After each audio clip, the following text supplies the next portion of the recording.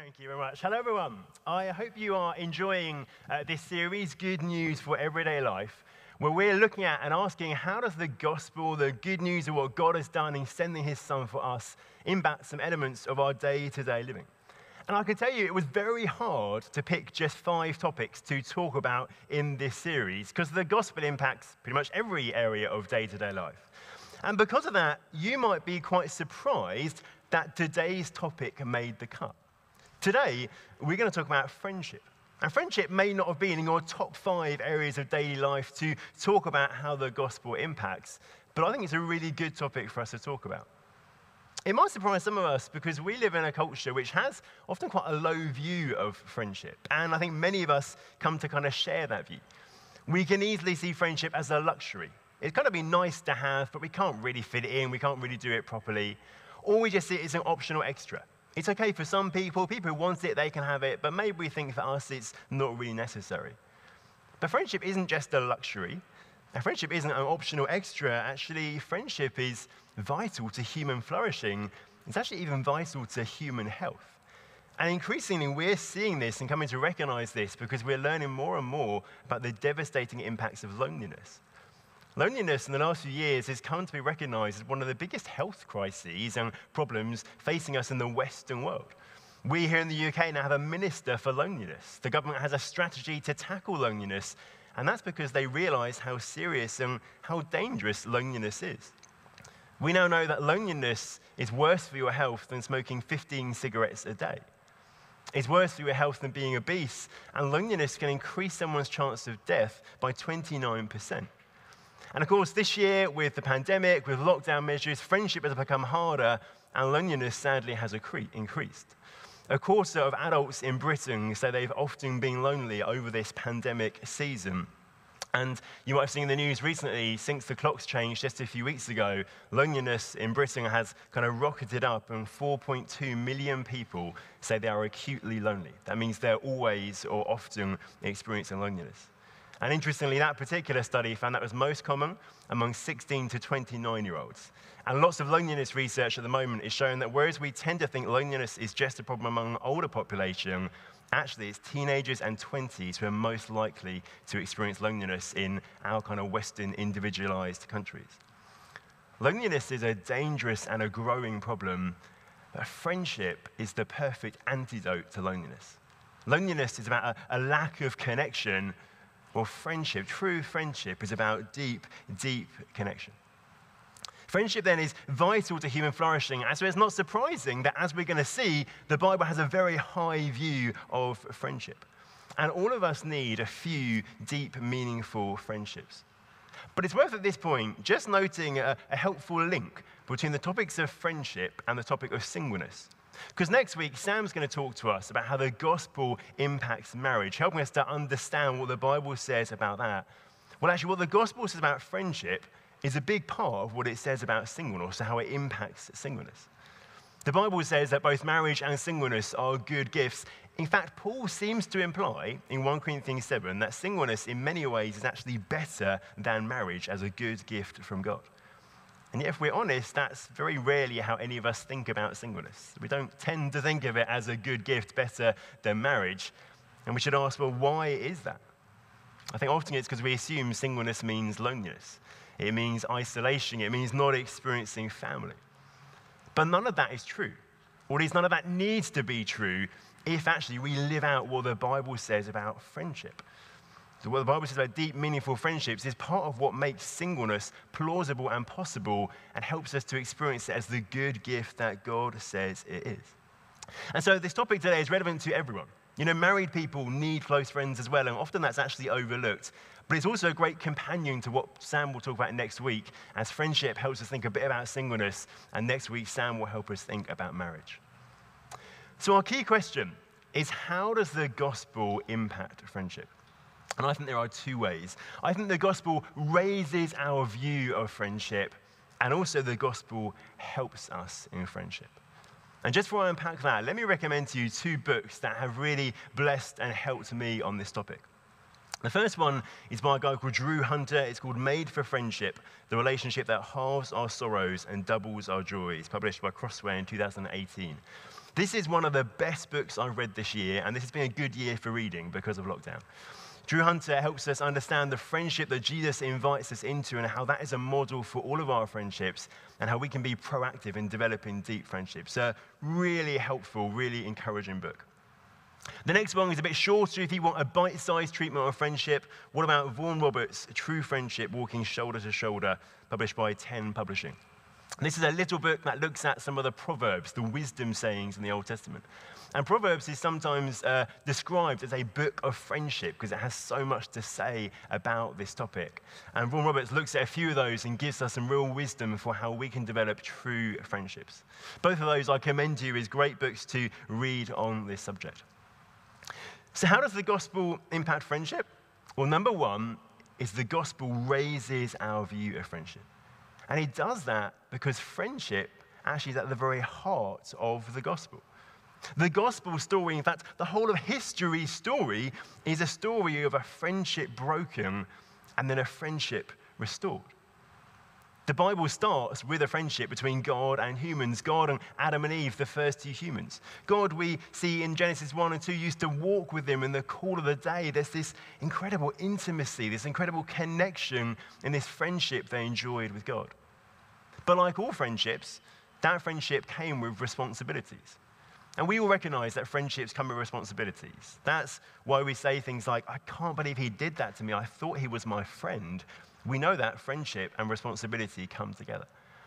But Adam and Eve in this friendship failed in their responsibility to be obedient to God, to trust him.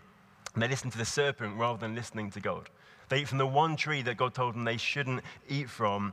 Basically, they think our way will make us more happy than God's way will. And in that moment, everything gets shattered and broken, including their friendship with God. And they and we as humanity are separated from God in that moment. And if you read through the Old Testament, the first part of the Bible, you'll see individuals who have something a little bit like the friendship that Adam and Eve had with God. People like Noah, Abraham, Moses, David. But what you never find is all of God's people having that intimate friendship that he wants us as humans to have with him. And that's why Jesus comes. We turn into the New Testament and Jesus comes to restore us to friendship with God. And he makes that possible. And he himself talks in this way. In John's Gospel, John 15, we're going to have a look at. John's Gospel is one of these accounts of Jesus' life and death and resurrection. And he himself, on the night before he's crucified, Jesus talks about what he's doing in terms of friendship. Let's just read what he says from John 15:12. This is my commandment, that you love one another as I have loved you. Greater love has no one than this, that someone lay down his life for his friends. You are my friends if you do what I command you. No longer do I call you servants, for the servant does not know what his master is doing, but I have called you friends. For all that I have heard from my Father, I have made known to you. Jesus says here he's come so that his followers, those he's talking to back then, but us also who are followers of him today, can be his friends. He says previously the people of God were known as servants. They were more like servants. He's talking about that different relationship that the Old Testament people had with God. Those few who had that friendship, Moses, Abraham, David, but actually most, it was more like a servant relationship, or what we might conceive of as an employee kind of relationship.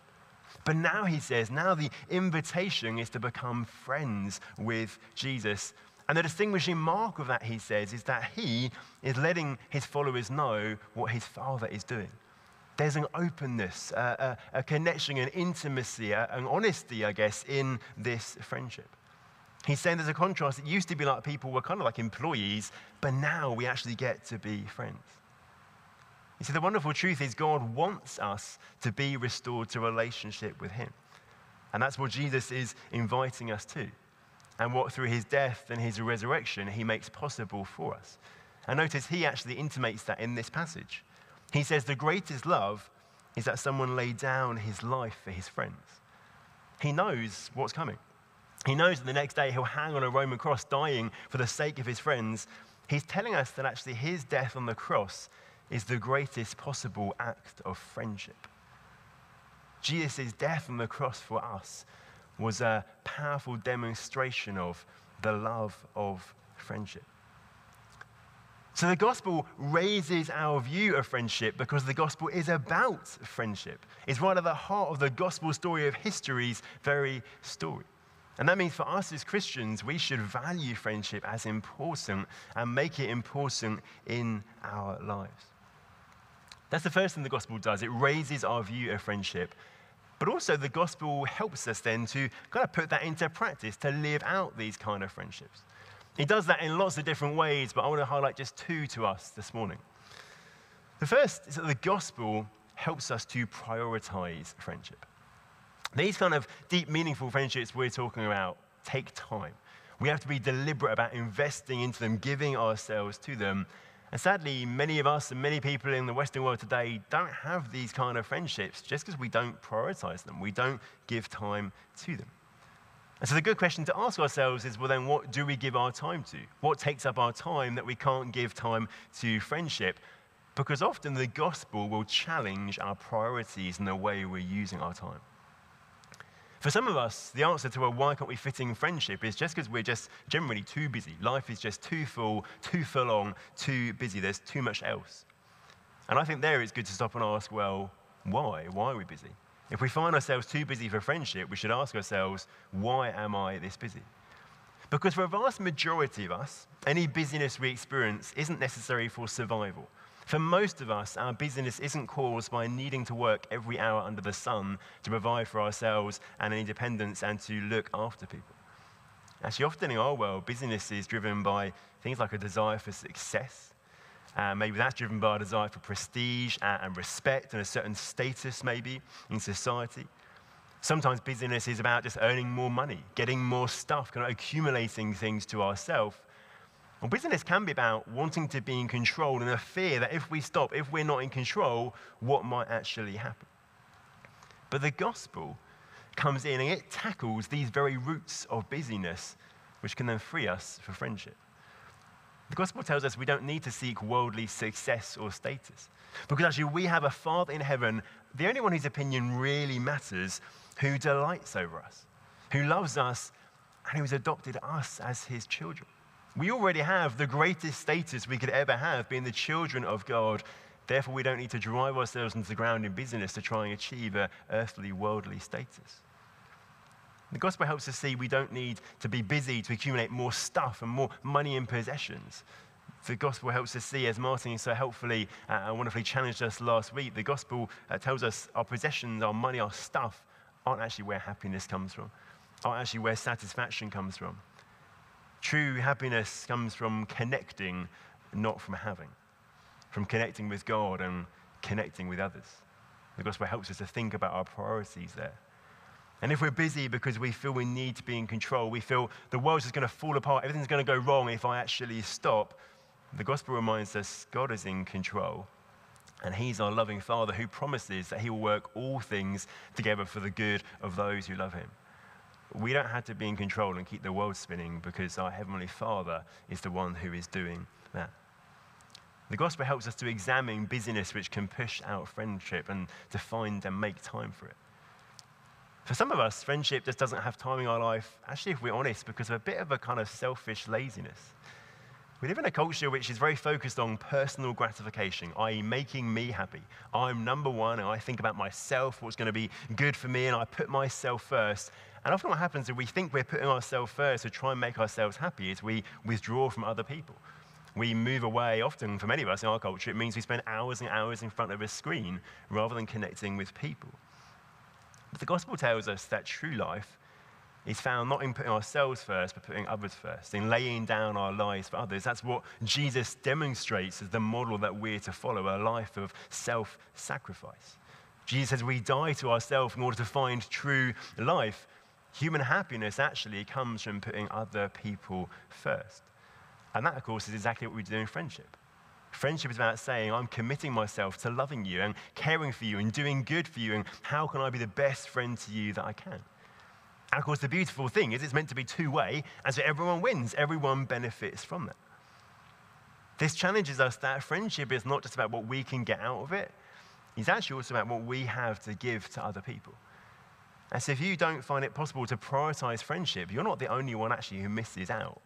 there are people who can be your friends, can receive your friendship, who also miss out at the same time. The gospel challenges us in our priorities and where friendship fits. That's one way the gospel helps us in friendship. Another one is the gospel helps us to form deep connections, what friendship is really about. Because deep connections only really come when you are open and honest and real with people, when we can kind of open our deepest selves to people. Jesus, I think, indicates that in John 15.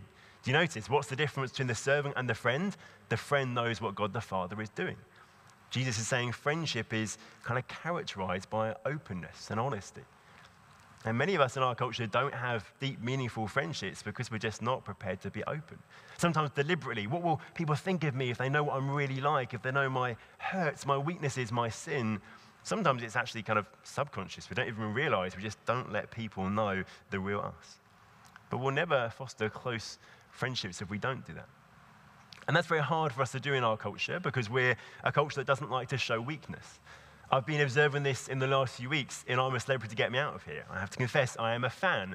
And what's really interesting is often the campmates or castlemates, I guess now, experience homesickness. And they miss their family, and they're in difficult living conditions. They're hungry, they're tired. Many of them have low days, they have tearful times. And often when they do, they beat themselves up about it. They seem to feel a real sense of shame. There was a striking example this week where Ruthie Henshaw, an actor from the West End stage, just was having a low moment, a low day, a bit tearful, and was really beating herself up for it, saying how much she thought she was a tough cookie, and there's this kind of sense coming across that she feels ashamed, she feels she's failing. We live in a culture where we don't like to be honest, actually, and to show any weakness. But the gospel helps us to be honest, frees us to even talk about our weaknesses. The gospel tells us we're already known completely, and yet we're loved totally. It tells us that God knows every part of us, probably even better than we do, and yet he still loves us more than we could ever imagine if we are in Christ, if we are a follower of Jesus. And as Christians, we're called to love each other with the love that God has loved us, that same kind of fully accepting, embracing love that we can know each other's weaknesses, but there's no shame in that. We love with the love with which God loves us. We can be honest about weaknesses, about hurts, even about sins, and not be afraid, actually, because we know we're loved. We know it is a safe place to do so because of the gospel. And actually, those things, weaknesses, hurts, sins, are the places it's most important for us to be open with other people because they're the places we most need support. We most need love and encouragement and help from other people.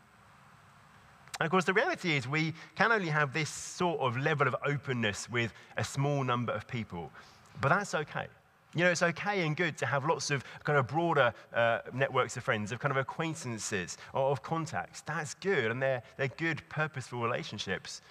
But all of us need a few of these close, meaningful, more intimate, open, honest relationships.